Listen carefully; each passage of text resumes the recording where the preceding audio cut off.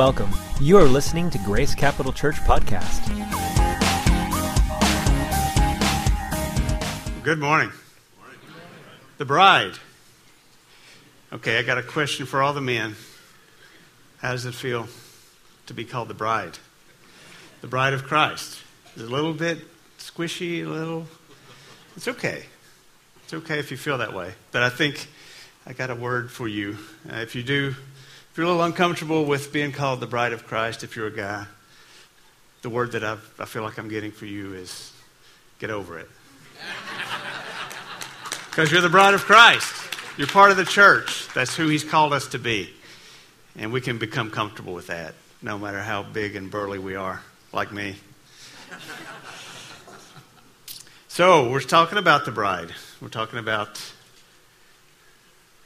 the 7 letters to the churches that start out the book of Revelation. Last week we started the series. Pastor Kevin talked about the church at Ephesus. You remember what he kind of stressed, what the takeaway was from that? Go back to your first love. Remember your first love, and then do what you did because of that first love. So how many of us did that this week? We had a great time in my life group talking about it. It was really a good sermon, a good explanation, and a good kind of a jolt for us to remember that first love, because it's so easy to just wander away from it.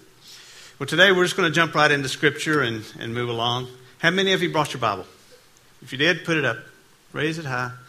You can, if you use a phone, or you can do that too. That works. All right. Well, while you got it up there, repeat this after me, because I think this is a good affirmation for us. This is my Bible. This is God's Word. It is truth. All of the answer to life's questions are here. God's Word guides me. God's Word comforts me. God's Word is a light to my path. There is no higher authority in the land. Every promise from God that I find in here is true. Every prophecy I read in here is accurate. This is my Bible. This is God's Word. It is truth. Amen. Thank you. Well, let's turn right over, since you've got it out and handy. Let's turn right over to Revelation 2.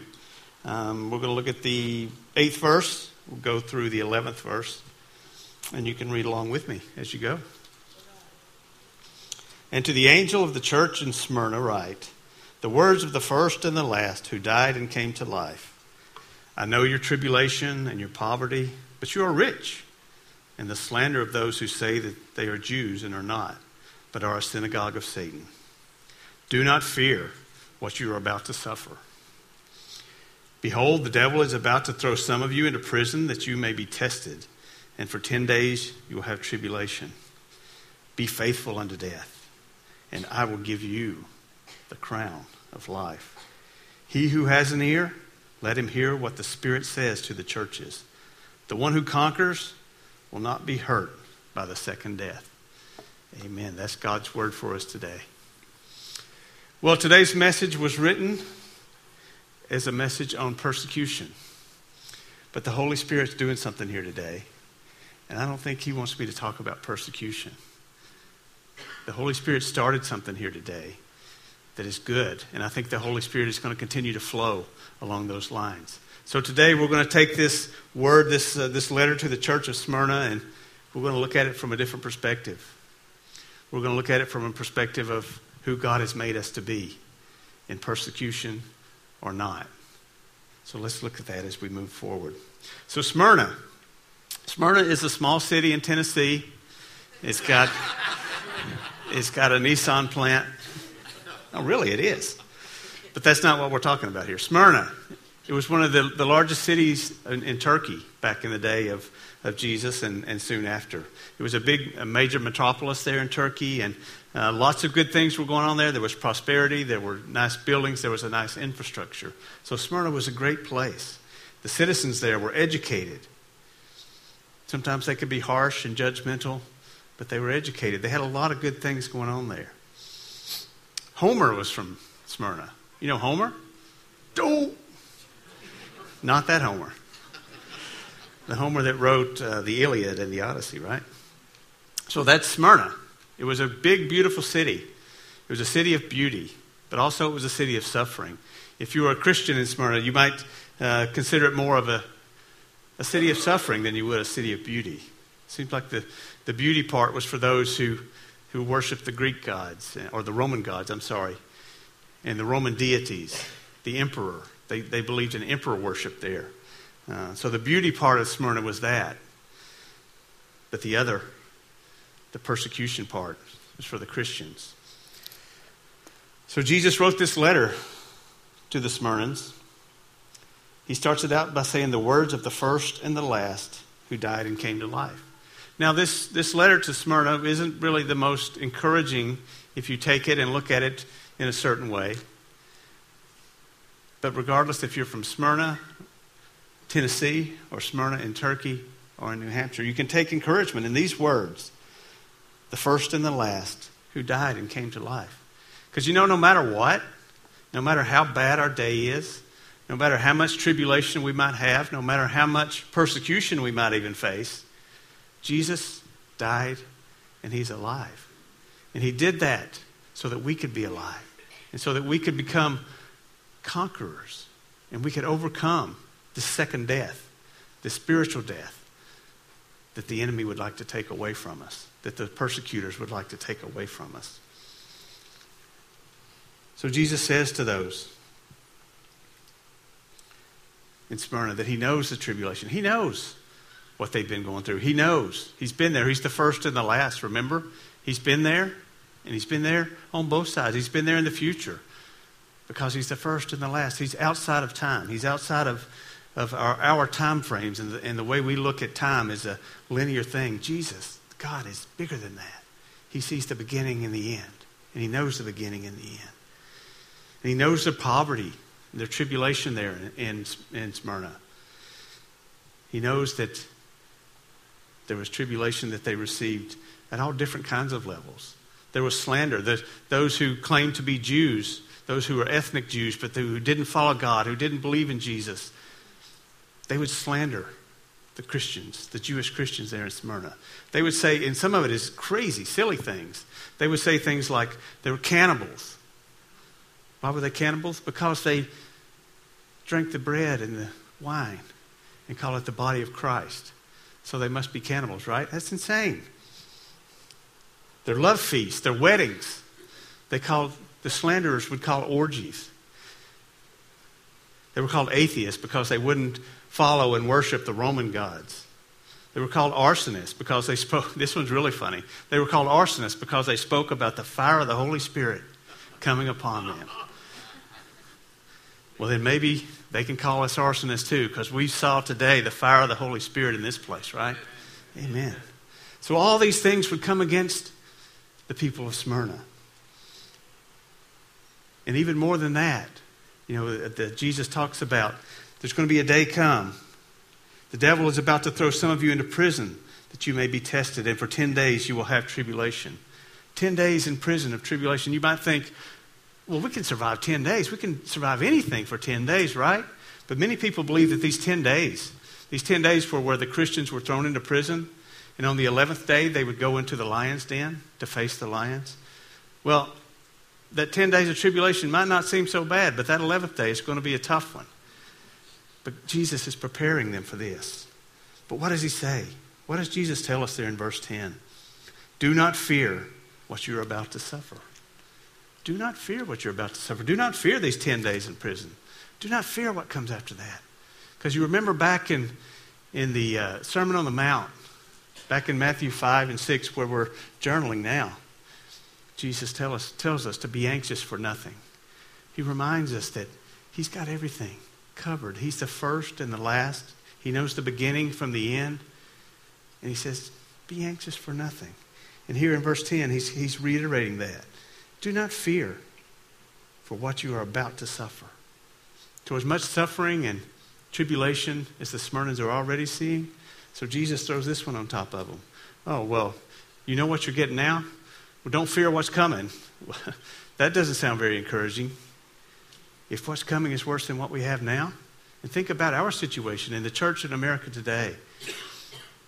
Those slanderers who would talk against us, those who would try to tear us down, those who would try to defeat the church, the enemy who wants to defeat the church and defeat us. And Jesus is saying to us, be not afraid for what is about to come.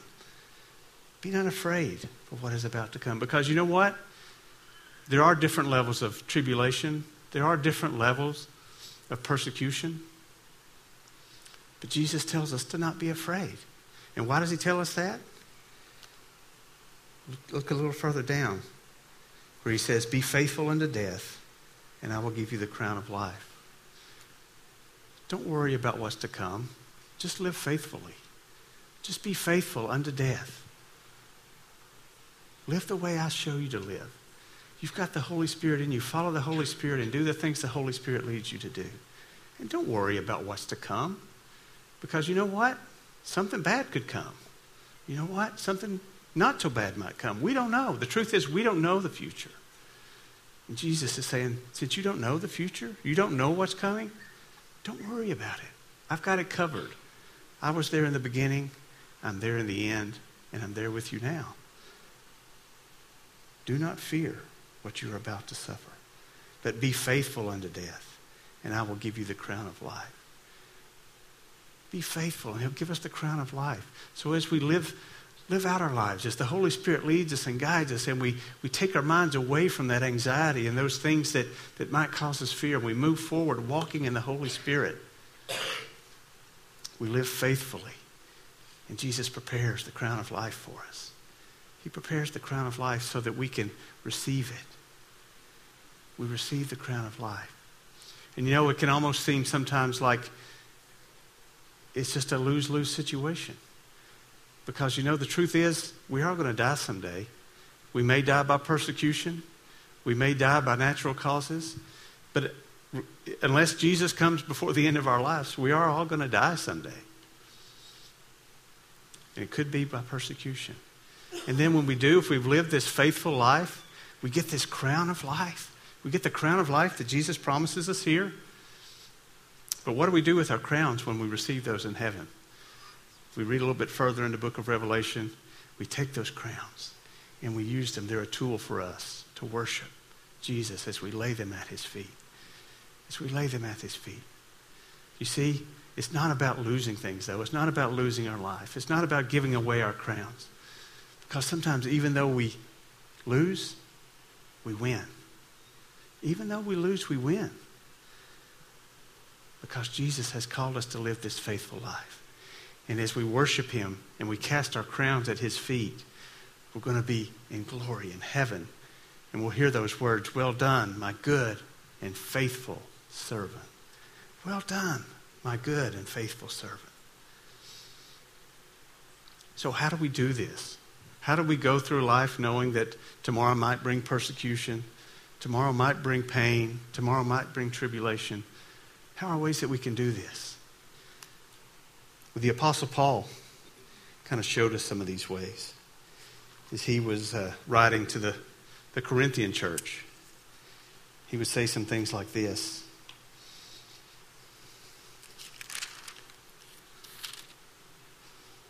As he was being persecuted, he would say, who is persecuting me? Are they Hebrews? So am I. Are they Israelites? So am I. Are they offspring of Abraham? So am I. Paul was saying, all these things, I'm part of that too. And then he says, 3 times I was beaten with rods. Once I was stoned. 3 times I was shipwrecked. A night and a day I was adrift at sea, on frequent journeys, in danger from rivers, danger from robbers, danger from my own people, danger from Gentiles, danger in the city, danger in the wilderness. Sounds like Dr. Seuss. Danger in the city, danger in the wilderness, danger at sea, danger from false brothers. All these things Paul went through. All of these things that he went through. So that he could write this. He could write this in 2 Corinthians 2. It says, we are afflicted in every way, but not crushed. Perplexed, but not driven to despair. Persecuted, but not forsaken. Struck down, but not destroyed. Always carrying in the body the death of Jesus, so that the life of Jesus may also be manifested in our bodies. That's overcoming the second death. Because if we go back to Revelation 2, as he ends up this letter to the Smyrnans, he says, the one who conquers will not be hurt by the second death. The one who conquers will not be hurt by the second death. We may be perplexed. We may be put down, but we're not destroyed. Because there's one other thing that God made us to be. He made us to be conquerors. He made us conquerors. More than conquerors, he said. Because of Christ Jesus. Through the second death, through the death of Jesus and his resurrection, we overcome that second death. We get to our eternity in heaven. We get to the assurance of our salvation, knowing that through Jesus and the work he did on the cross, his shed blood, his death, burial, and resurrection, that we're covered. We don't need to worry. We don't need to be afraid for what might come. Because you know what's another truth? You can go out to Facebook at any time and scroll through your feed, and you can see all kinds of stories about this group being persecuted, that group being persecuted. And sometimes we feel like we want to take on that persecution on ourselves, and we want to almost look for a way to be persecuted. Because that's what really makes us spiritual, right? If we're persecuted. Well, Jesus says here, it's not about whether you're persecuted or not. To be faithful unto death. If you're persecuted, be faithful unto death. If you're persecuted to the point of it means your life, be faithful unto death. But if you're the American church and persecution might be somebody making fun of you or poking fun at you or saying something against you, still, be faithful unto death. The key is to be faithful unto death. And the one who conquers will not be hurt by the second death. And Jesus says when we're faithful, we get that crown of life. And then in the scripture here, in the Bible, there's two different words used throughout the Bible for crown. One of the words is diadem. You've probably heard that word before. It's a royal crown. It's a crown that a king would wear, a kingly crown. But there's also the other word is for the victor's crown. It's for the one who overcomes. Almost sounds like a conqueror, huh? Guess which one Jesus used here? Guess which word Jesus uses in this scripture? The conqueror's crown. The conqueror's crown, because he's made us overcomers. He's given us that power and that authority to overcome. What then shall we say to these things? If God is for us, who can be against us? He who did not spare his own son, but gave him up for us all, how will he not also with him graciously give us all things? Who shall bring any charge against God's elect? Who shall bring any charge against God's elect? His church, his bride. It is God who justifies. Who is to condemn? Christ Jesus is the one who died. More than that, who was raised, who is at the right hand of God, who indeed is interceding for us. Who shall separate us from the love of Christ? Who shall separate us from the love of Christ?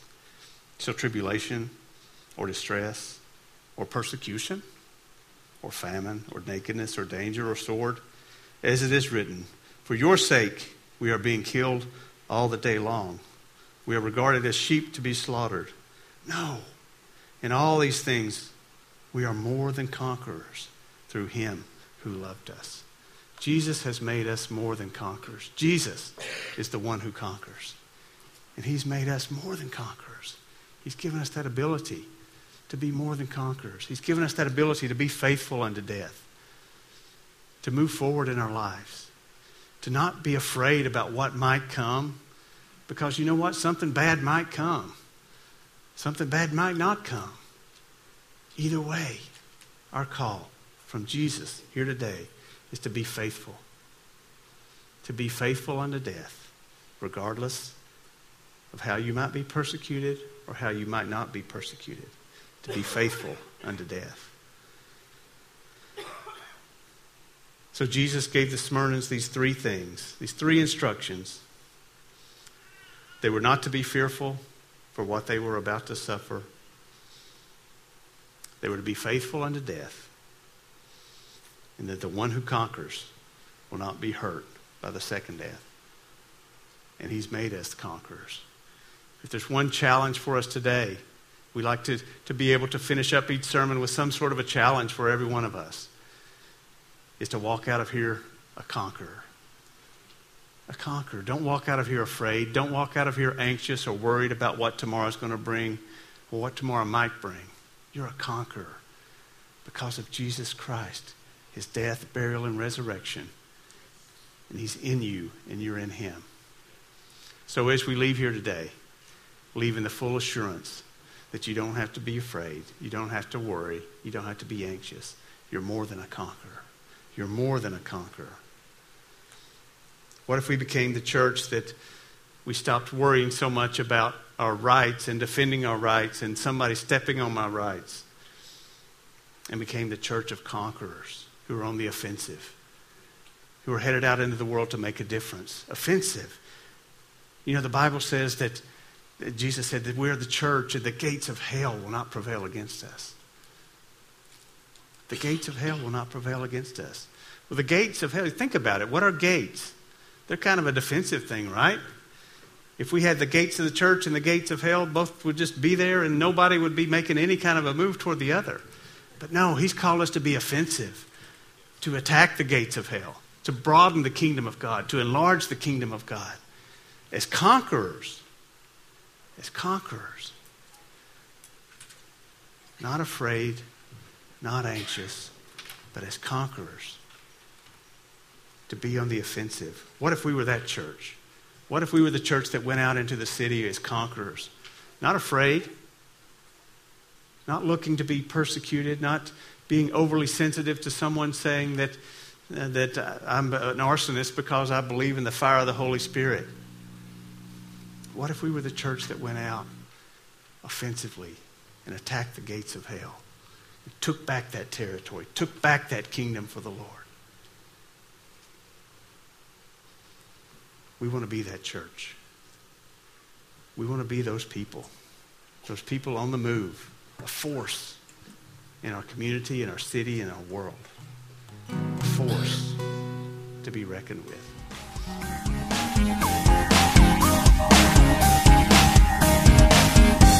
If you would like to know more about Grace Capital Church or how to get a copy of this broadcast, please visit us online at gccnh.com.